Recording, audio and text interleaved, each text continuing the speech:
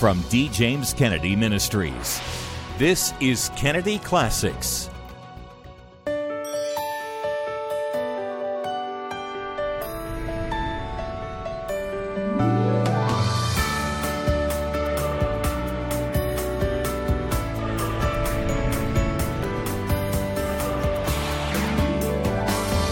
Welcome to Kennedy Classics.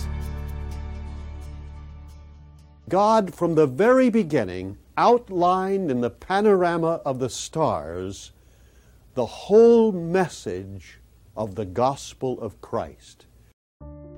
What better way to appreciate the night sky than with a stunning illustration of the stars and constellations, accompanied by biblical descriptions of how each one proclaims the gospel of Jesus Christ? D. James Kennedy Ministries presents, for the first time, the exclusive Gospel Planisphere. This one-of-a-kind planisphere folds out to poster size and shows how, contrary to pagan astrology, God placed the zodiac in the heavens to proclaim the story of redemption. Contact us today to receive the Gospel Planisphere, a fold-out guide to the gospel in the stars that can only be obtained through D. James Kennedy Ministries. Hello, I'm Frank Wright, president of D. James Kennedy Ministries, where we are standing for truth and defending your freedom. Welcome to Kennedy Classics. Christmas is in the air all around us.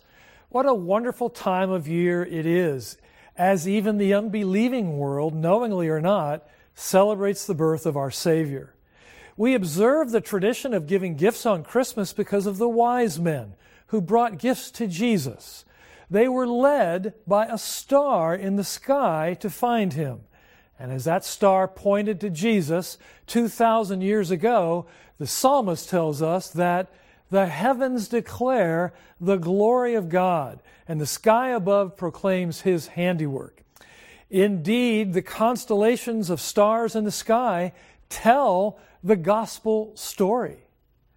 When Dr. D. James Kennedy preached on this topic, it was perhaps his most compelling, most discussed, and certainly most requested series of sermons ever. Here is Dr. D. James Kennedy with the keystone message from that series, The Gospel in the Stars.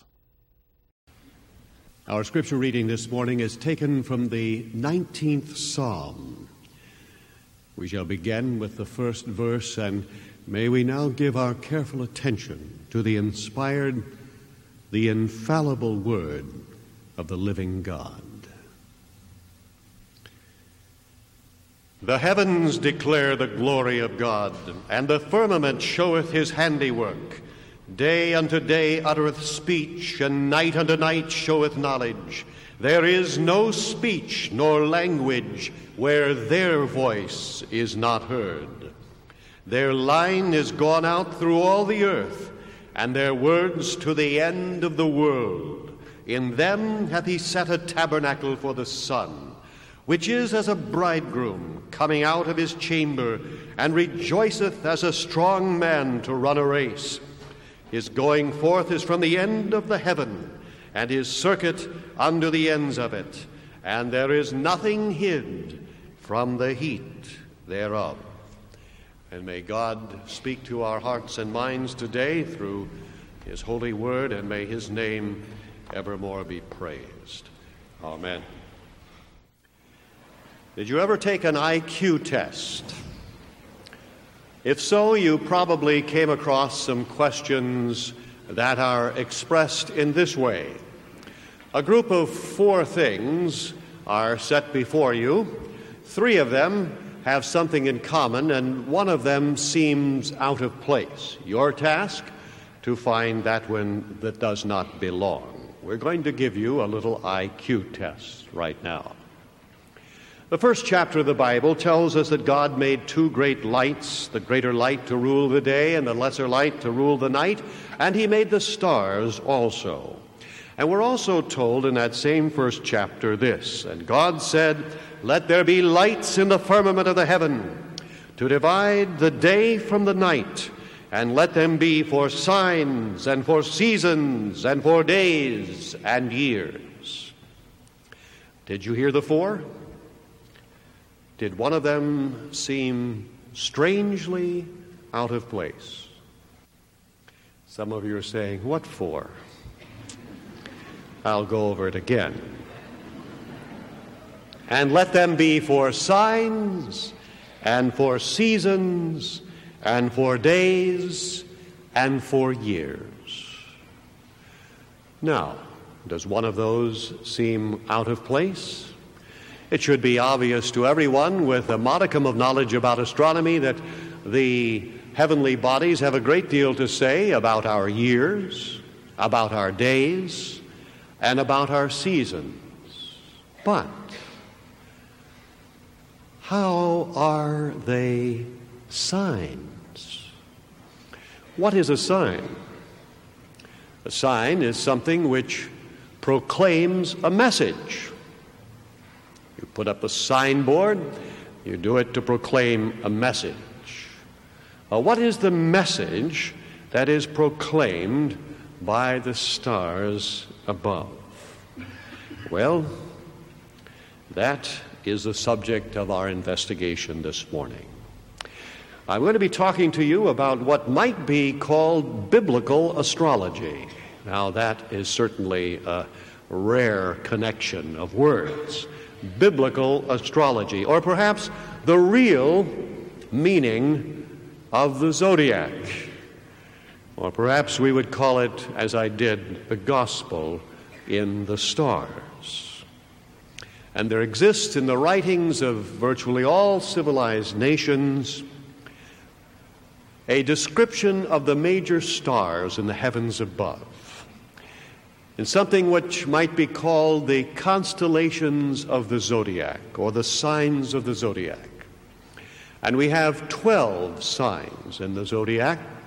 And if you go back to Rome, or beyond that to Greece, or before that to Egypt, or to Persia, or Assyria, or Babylonia, regardless of how far back you go, there is a remarkable fact that all nations had the same 12 signs representing the same 12 things placed in the same order.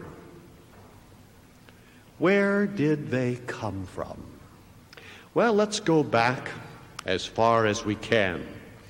And in the book of Job, which is the oldest book in the Bible, by the way, the book of Job goes back to approximately 2150 BC.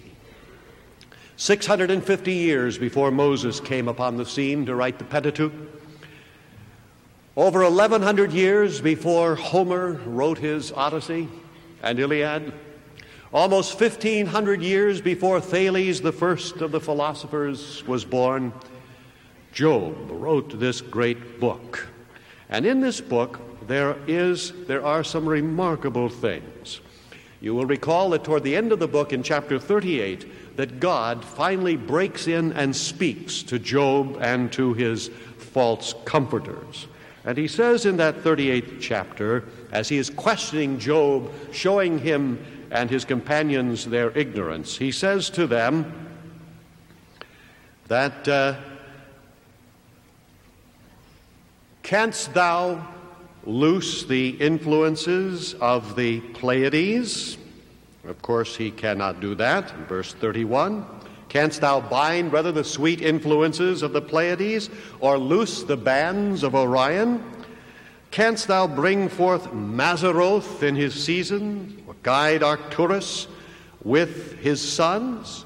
And so we see here reference to the constellations of Orion and of the Pleiades and Arcturus. Also in the book of Job, there is reference to Cetus, the sea monster, and also to Draco, or the great dragon. Now, the verse I would call your particular attention to is this one. Canst thou bring forth Mazzaroth in his seasons? Now, that is a verse that I'm sure most all of you have read over and probably gone right on, unless you've had a center reference Bible that has explained it to you. But if you have, you will discover that that Hebrew word Mazzaroth means the constellations of the zodiac. We're told that the heavens declare the glory of God, and the firmament showeth his handiwork. Day unto day uttereth speech, and night unto night showeth language. There is no voice nor speech where their language is not heard. Voice nor language where their speech is not heard. That God gave to all of the world a proclamation of the gospel in the stars. They say a picture is worth 1,000 words. And God has indeed painted the sky and made it a picture gallery which is replete with the glories of his redemption. You may recall that the first message which God gave to man, the first preaching of the gospel, is found in the 3rd chapter of Genesis. Immediately after the temptation and fall of man, God made that first pronouncement when he said to Satan, he said, I will put enmity between thee and the woman, and between thy seed and her seed. It shall bruise thy head, and thou shalt bruise his heel. Let me clarify that, since this is the first gospel. It's called the proto-evangelium, the first evangel, or first preaching of the gospel. And it says that God is going to put enmity between the serpent, Satan, and the woman, and between the seed of the serpent and the seed of the woman. That seed of the woman is Christ. Everywhere in the Scripture, people are always talked about having come from a man. Only Christ is the seed of a woman. And it, that is the seed of the woman, will bruise your head, and you will bruise his heel. That Satan was going to bruise the heel of Christ, bringing about his death finally on the cross, but he would rise from that, and Christ would utterly, totally, and eternally destroy Satan. This is the first gospel, and this is what the pictures in the sky are all about. Now, the distortion, the satanic counterfeit to this original proclamation of the gospel is indeed tragic. Satan is always the great liar, the great counterfeiter, the great deceiver. Whenever God has given people anything to proclaim the gospel, Satan has deceived them into trusting in the sign rather than the thing signified. For example, God created the church to proclaim the gospel. Millions of people trust in the church for their salvation. They want to find the right church which will save them. No church will save you. The church points to Jesus Christ, who is the only Savior of men. Christ gave to us a great tangible symbol of his death upon the cross in the Lord's Supper, his broken body and shed blood, pointing to the once and for all atonement of the cross in which we should trust. But millions instead trust in the sacrament of the Lord's Supper as their hope of salvation, rather than the thing which it signifies. They trust in the sign rather than that which is signified. And so also God proclaimed the gospel in the stars.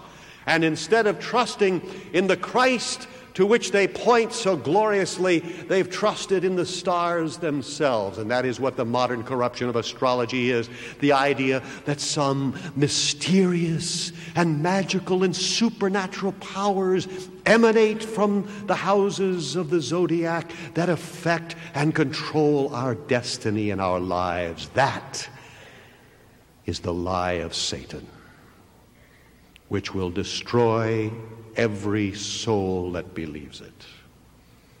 Rather, what we have is a glorious sky painting of Jesus Christ as the Lord of glory. Well, in interpreting it, the question must be asked, where do we begin in interpreting this picture of the zodiac? A circle has neither beginning nor ending. Modern astrology begins with Aries, the ram or lamb. But how do we know that that is the place to begin? Since they have corrupted most everything else about it, perhaps that is corrupted too, and the fact is it has. I think that we may find the key to that riddle in the Sphinx. That may surprise some of you, but the Sphinx actually unlocks the mystery of the zodiac. The word Sphinx is taken from the Greek word sphungo, which means to bind closely together. And it is fascinating to note that in the temple of Esne near Karnak in Egypt, there is in the portico of the temple a great sky painting on the ceiling which shows the whole picture of the zodiac with all of its constellations. And between the figures of Virgo, the Virgin, and Leo, the Lion, there is carved the figure of the Sphinx, with the face or head of a woman and the body of a lion. And the woman's face is looking right at the Virgin, and the lion and the lion's tail is pointing right at Leo, telling us that we begin with the Virgin and we end with Leo. That same Sphinx is found in the same place in a number of other of the great paintings of the Mazzaroth or the constellations of the zodiac in other parts of the Near East, going back up to 4,000 years ago, telling us the original place of beginning. Let us then look briefly at a few of the pictures of the zodiac. And for those of you that may never have looked at this matter at all, and fortunately, because of its corruptions and its satanic aspects, it's well that you have nothing to do with modern astrology whatsoever. But in order that you might appreciate what God has done, let me just tell you something about it, what it's like.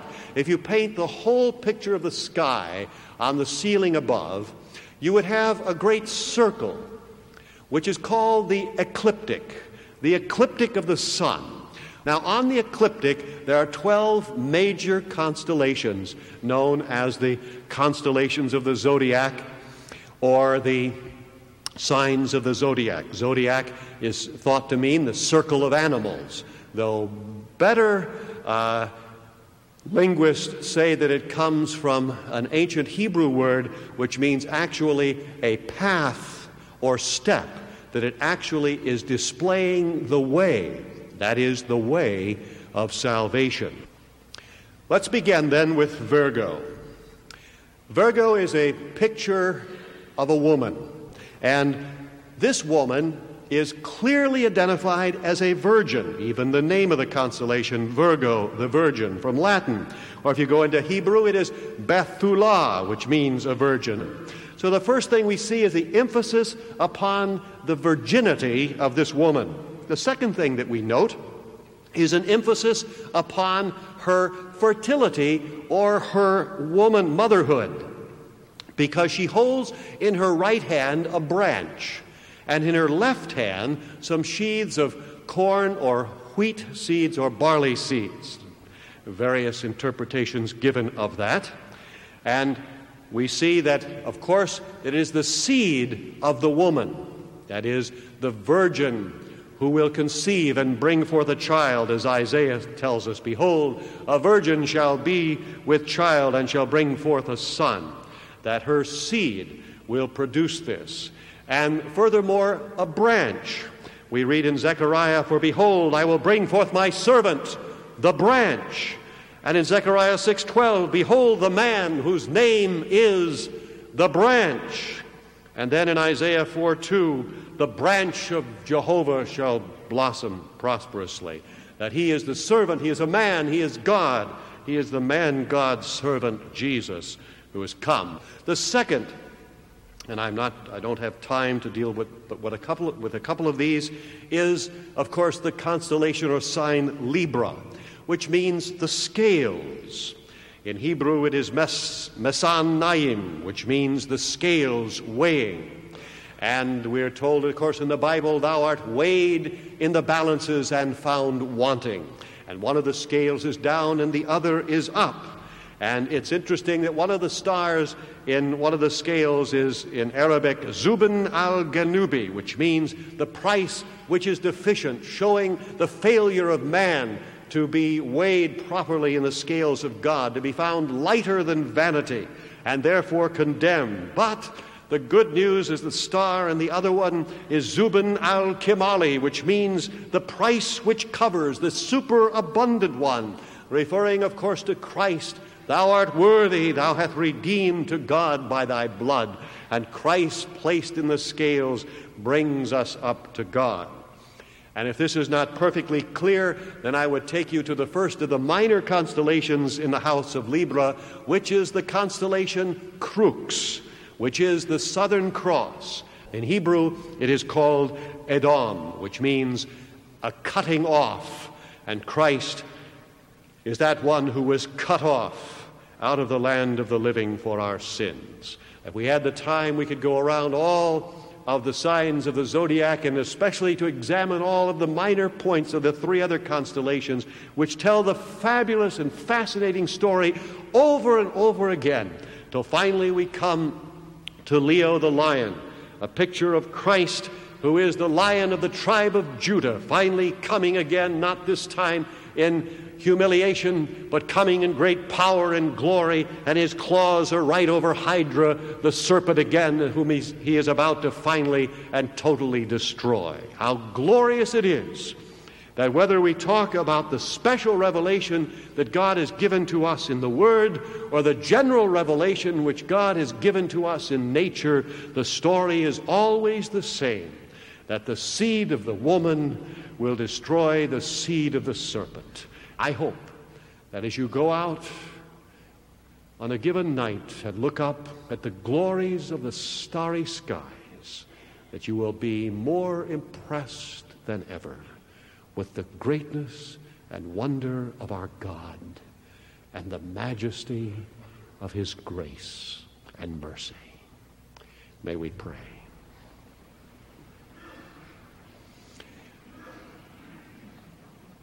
How great thou art, O God, who hath painted the starry skies with the message of redemption, and hath revealed unto men everywhere the story of the coming and suffering and struggle and death and resurrection of thy Son. We thank thee that we have it in all of its fullness in thy word today, and pray that we, having the full revelation, may join with thee in making a world that is blind and deaf see and hear the wonders of your grace. We ask it in Christ's name. Amen. What an amazing message. The gospel in the stars. Have you experienced the gospel in your life? The wonders of God's grace? If you have, I urge you to share it with someone this week, perhaps even using some of what you've heard in today's unique message. If you are the one who has listened to this message in amazement, wondering if God's grace, his unmerited love and favor, extends to you, I have great news. It does. You see, heaven is a free gift. It's not something we can earn or deserve, because the Bible tells us that everyone has sinned, and we've all fallen short of God's glory. But Christ paid for our sins with his death on the cross. Only he could do that because he's the only one who's ever lived a sinless life. Would you like to know that your sins are forgiven and that you can have abundant life? If so, then pray this prayer with me right now. Lord Jesus Christ, have mercy on me. I repent of my sins, and I ask for your forgiveness. I transfer my trust from all of my efforts to get to heaven to what you did for me on the cross. Thank you, and I pray this in Jesus' name. Amen. If you just prayed that prayer, I want to welcome you to the family of God. We have a gift we'd like to send to you. It's a book written by Dr. Kennedy called Beginning Again, and that's exactly what you're doing. In these pages, you'll find the book of John from the New Testament and helpful tips on how to read and study God's Word. It's yours when you write to our address or call our toll-free number. Just ask for Beginning Again, and may God richly bless you.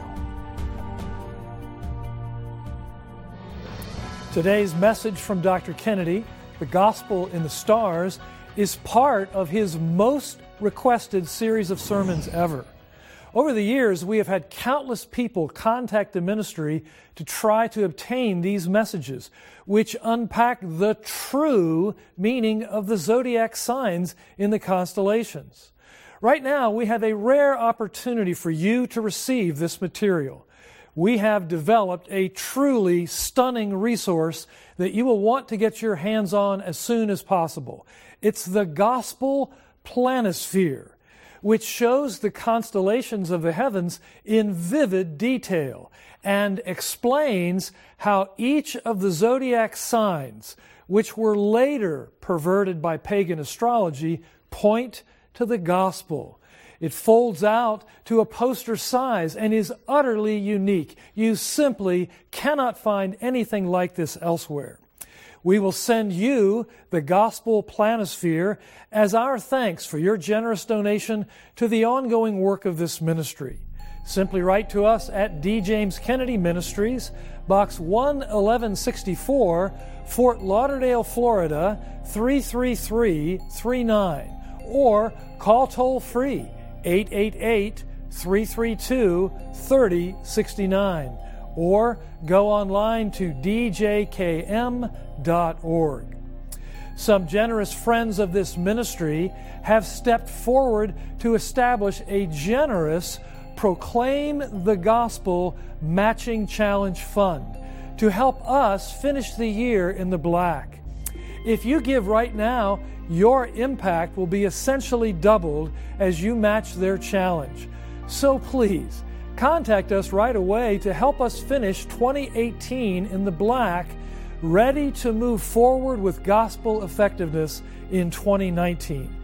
If you are able to give a generous donation of $50 or more, we will send you the beautiful Gospel Planisphere plus Dr. Kennedy's book, The Real Meaning of the Zodiac, which contains his research and writing on each of the zodiac signs and how they proclaim the message of the gospel of Jesus Christ. And if you can give a donation of $100 or more during this crucial year-end season, we will thank you by sending you the Planisphere, the book, and the 13-message set of Dr. Kennedy's teaching on DVD or audio CD, The Gospel in the Stars, featuring a message on each sign of the zodiac. You simply do not want to miss out on this resource, the most requested of Dr. Kennedy's entire ministry. Simply write to us at D. James Kennedy Ministries, Box 11164, Fort Lauderdale, Florida, 33339, or call toll-free 888-332-3069, or you can go online to djkm.org. I'm Frank Wright. Thanks for joining us for this edition of Kennedy Classics. We'll see you next time. Today's program is available on DVD for your gift to this ministry of any amount. Please call, write, or log on to our website today. This has been a production of D. James Kennedy Ministries.